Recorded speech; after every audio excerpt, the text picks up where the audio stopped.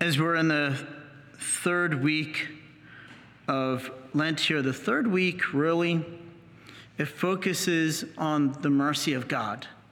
Really, it does focus on sin, takes us back to sin, but in focusing on sin, it takes our focus off the sin and on the mercy of God.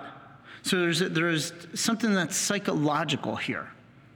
If we focus too much on our sins, we become discouraged because we see that there's no way out of our sins. When we fall, when we're like a leper, like Naaman, the Syrian. But if then we focus on God's mercy, it helps us psychologically because then we don't become discouraged. We have hope, and we know that there's a Savior. It's not to lead to presumption of God's mercy, but it leads us to hope of God's mercy so that we can go back and try again, and maybe fall again, and try again and fall again. Because that's the history of the world. It's like the history of the world. It's the history of Israel. You know, if you read the Old Testament about Israel climbing up, and then they fall, and then God rescues them with his mercy, and then they're going up, and then they fall again. And it's kind of the history of the church, you know, except for the saints that we have canonized, that we're all weak, and we all need God's mercy. And the Old Testament today it's a great story. It's a great story because it's a healing of a non-Israelite. It's Naaman, who is a big, you know, I always picture Naaman, he's big, he's tough, he's got muscles out here, you know, he's an army commander, he's taken over, you know, parts of Israel. And yet this big, strong commander from Syria, because that's Aram is Syria, is modern-day Syria, that he's a leper. He's a physical leper. And Google leprosy. You know, go on and Google leper. Actually see what a leper looks like. You know, that a leper has, you know, scars and boils all over their skin, and they may even lose their limbs. And it's a terrible disease because it just gets worse as the leprosy grows. It gets worse, and we don't know what stage of leprosy he was in. He might have been in the early stages because he was able to maybe still walk and go to Israel. So he was probably in the early stages where like his limbs and his fingers, his toes weren't falling off. And there's this little girl, and it's amazing how God can use the little ones. Isn't it amazing? How the Holy Spirit can speak through the youngest ones. St. Benedict used to always say in his rule of religious communities, he always says, listen to the youngest members of the community because the Holy Spirit may speak through them. We have Postulant Alex here. Holy Spirit may speak through Postulant Alex to me, and I need to obey it. He's one of our young members of our community. So don't ever discount a person's age. Even if they're a child, the Spirit of God can speak through them. And how does the Spirit of God speak through this little girl who's a slave in Naaman's house? She says, there's a prophet in Israel, and basically go to this prophet who will cure you of your leprosy. And then Naaman, he goes to Israel. He goes to the prophet Elisha, or people sometimes say Elisha, whatever you want to say, however you want to say his name. And Naaman goes to the door, and Elisha doesn't even come out. And Elisha says, bathe in the Jordan River 7 times, not just one time, 7 times. Now, why 7? Because 7 was a sacred number to Israel. 7 is the number of perfection. And that there are 7 days in the week. And 7 is always a sacred number because in Israel, they always had their feasts in 7. You know, our feasts are boring. Like, I wish I was an Israelite. Like, our feasts are boring. We have one day, and that's it, you know. And it's like boring, one day of Christmas, you know. It's like, I want to be in Israel. 7 days of partying. You imagine 7 days of partying? And then a lot of times they would add an 8th day. Maybe they were so drunk that they needed to rest before going back to work. And they would always add an 8th day, and 8 is a sacred number also in Hebrew. Israel, 8 is a symbol of completion. But that's a homily for Divine Mercy Sunday. That's a different homily. We're going to stick with 7 today in Hebrew. And so 7 is a very sacred number. He tells him to go in the Jordan. And Naaman is angry because it was like he expected to, like, you know, Prophet Elisha to come out and do all these incantations or something and, you know, do something miraculous. And he said, this is an ordinary action. Are not the rivers in Syria just as good as the Jordan River, or even better? Maybe Jordan River was dirty. Who knows? And he wants to leave, and his servants convince him. Thank God for those servants. They convince him to stay back. You just have to imagine the scene. And so then Naaman's convinced, and he's probably like one of these people who's reluctant to do something. You know, when someone's reluctant, he's like, okay, I'll do it. I don't want to do it, but I'll do it anyway. Now imagine the scene. He's a leper. He's got sores on him. And he plunges once into the river and comes up. And he's all wet and dripping. Right? And the servants are probably counting it. So think of the drama. It's 1, and he comes up.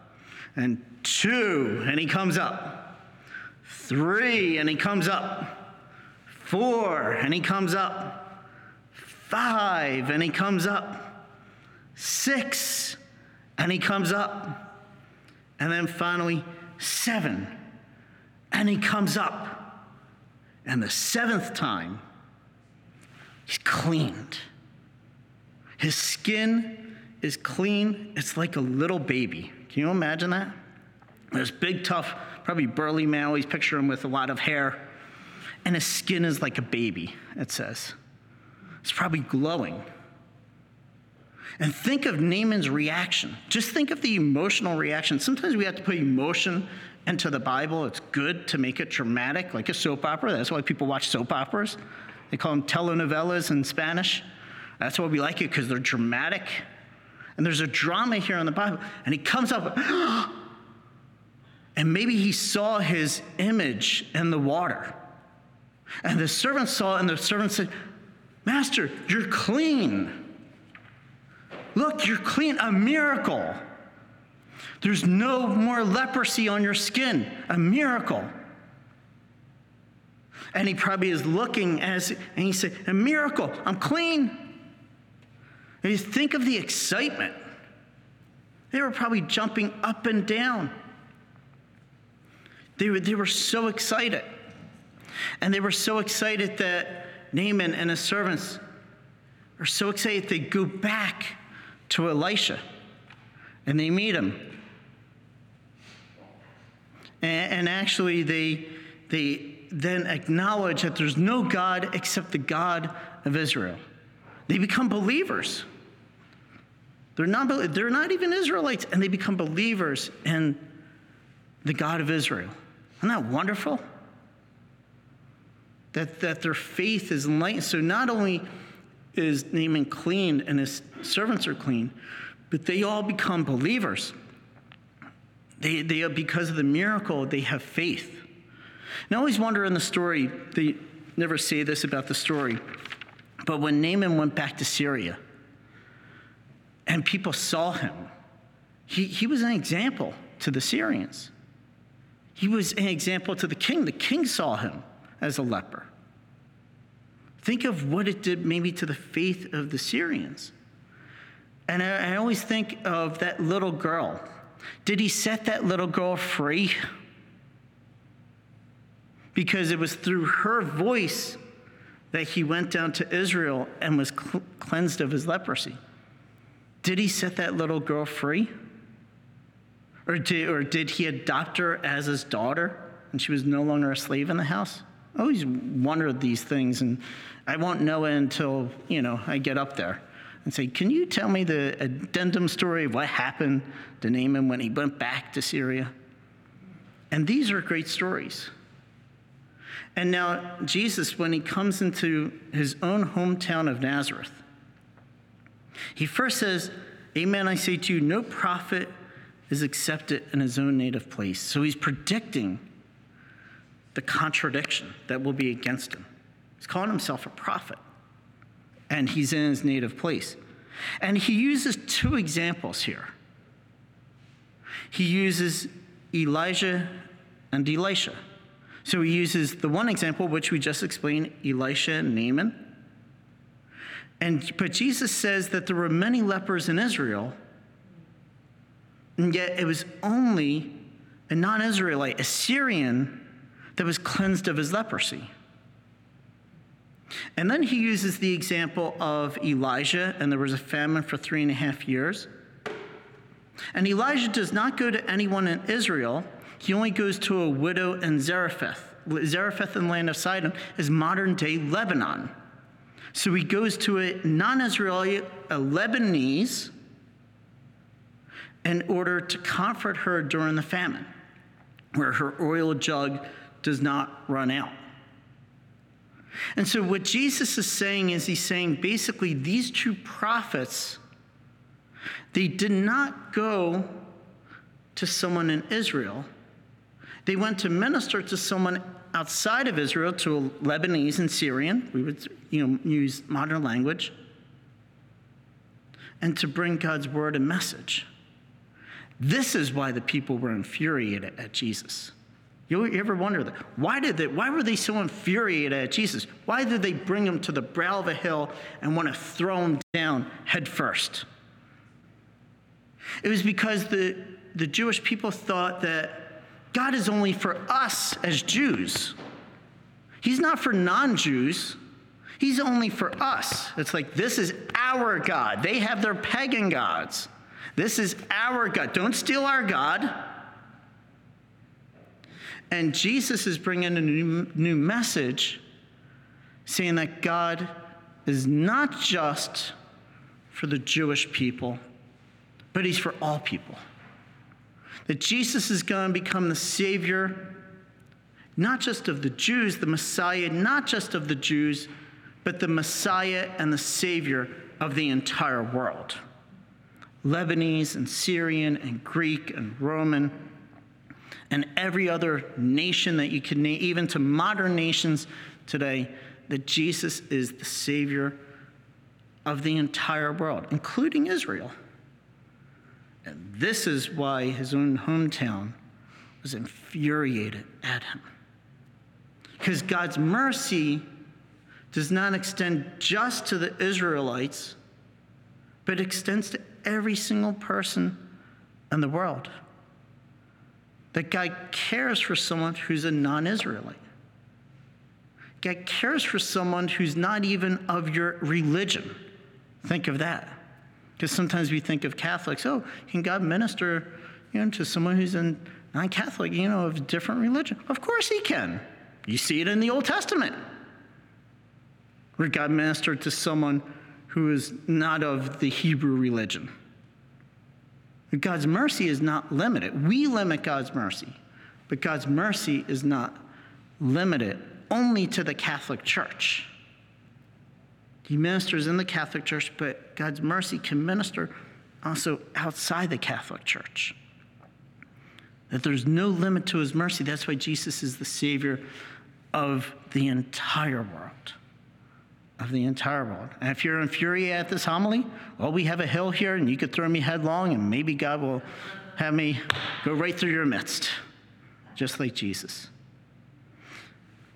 As God is responding to sin, as we read in the Gospels during Lent, as God gives his mercy to the poor, or to like the Samaritan woman yesterday, or the prodigal son story, and God gives his mercy even to non-Israelites. And Jesus preaches about this. What happens is, as God gives his mercy, then there's contradiction. There's opposition against Jesus himself. And in Lent, as you read the Gospels every day, it starts reaching an apex between the priests, the high priests, and the Pharisees. And they're contradicting Jesus' word. They begin to plot until there's opposition within Jesus' own band of apostles, his own 12 apostles. There will be opposition within his own band of apostles. That's why when Jesus was a baby and Simeon predicted to Mary, Jesus will be a sign of contradiction. He will be that line that will divide people. And he is, and you see that during Lent. He's that line that divides people. He's that sign of contradiction. So in Lent, in these amazing stories that we have from the Old Testament, you have celebration with Naaman and his servants. At the same time in Lent, there's kind of the serious side, this, we could say, dark side of contradiction against Jesus, of contradiction against God's mercy, of opposition to the Son of God. And that's why I say it's like a drama. Think of it it's like a drama. It's like, a soap opera in which the drama, it gets more and more intense as we go through Lent. And it eventually reaches its apex on Good Friday. So like any good soap opera, tune in tomorrow. And, see some more. Tune in tomorrow because there's more on this soap opera of the person of Jesus Christ. Are you a Marian helper? Join our Spiritual Benefit Society and start sharing in the graces of all the daily masses, prayers, and good works of Marian priests and brothers all over the world. Sign up is free and easy. Simply visit micprayers.org. That's micprayers.org. Thank you, and God bless you. Please follow or subscribe to this podcast to receive the latest episodes and updates. If you have been blessed by this podcast, I invite you to leave a review. Reviews greatly improve our podcast ranking and will help spread this podcast to other people throughout the world. Are you enjoying this podcast? I invite you to listen to more shows brought to you by the Marian Fathers of the Immaculate Conception. Join us daily for enriching spiritual content, which will help you on your journey with Jesus Christ. Simply visit DivineMercyPlus.org for a complete list of our shows. That's DivineMercyPlus.org. Are you a Marian helper? Join our Spiritual Benefit Society and start sharing in the graces of all the daily masses, prayers, and good works of Marian priests and brothers all over the world. Sign up is free and easy. Simply visit micprayers.org. That's micprayers.org. Thank you, and God bless you.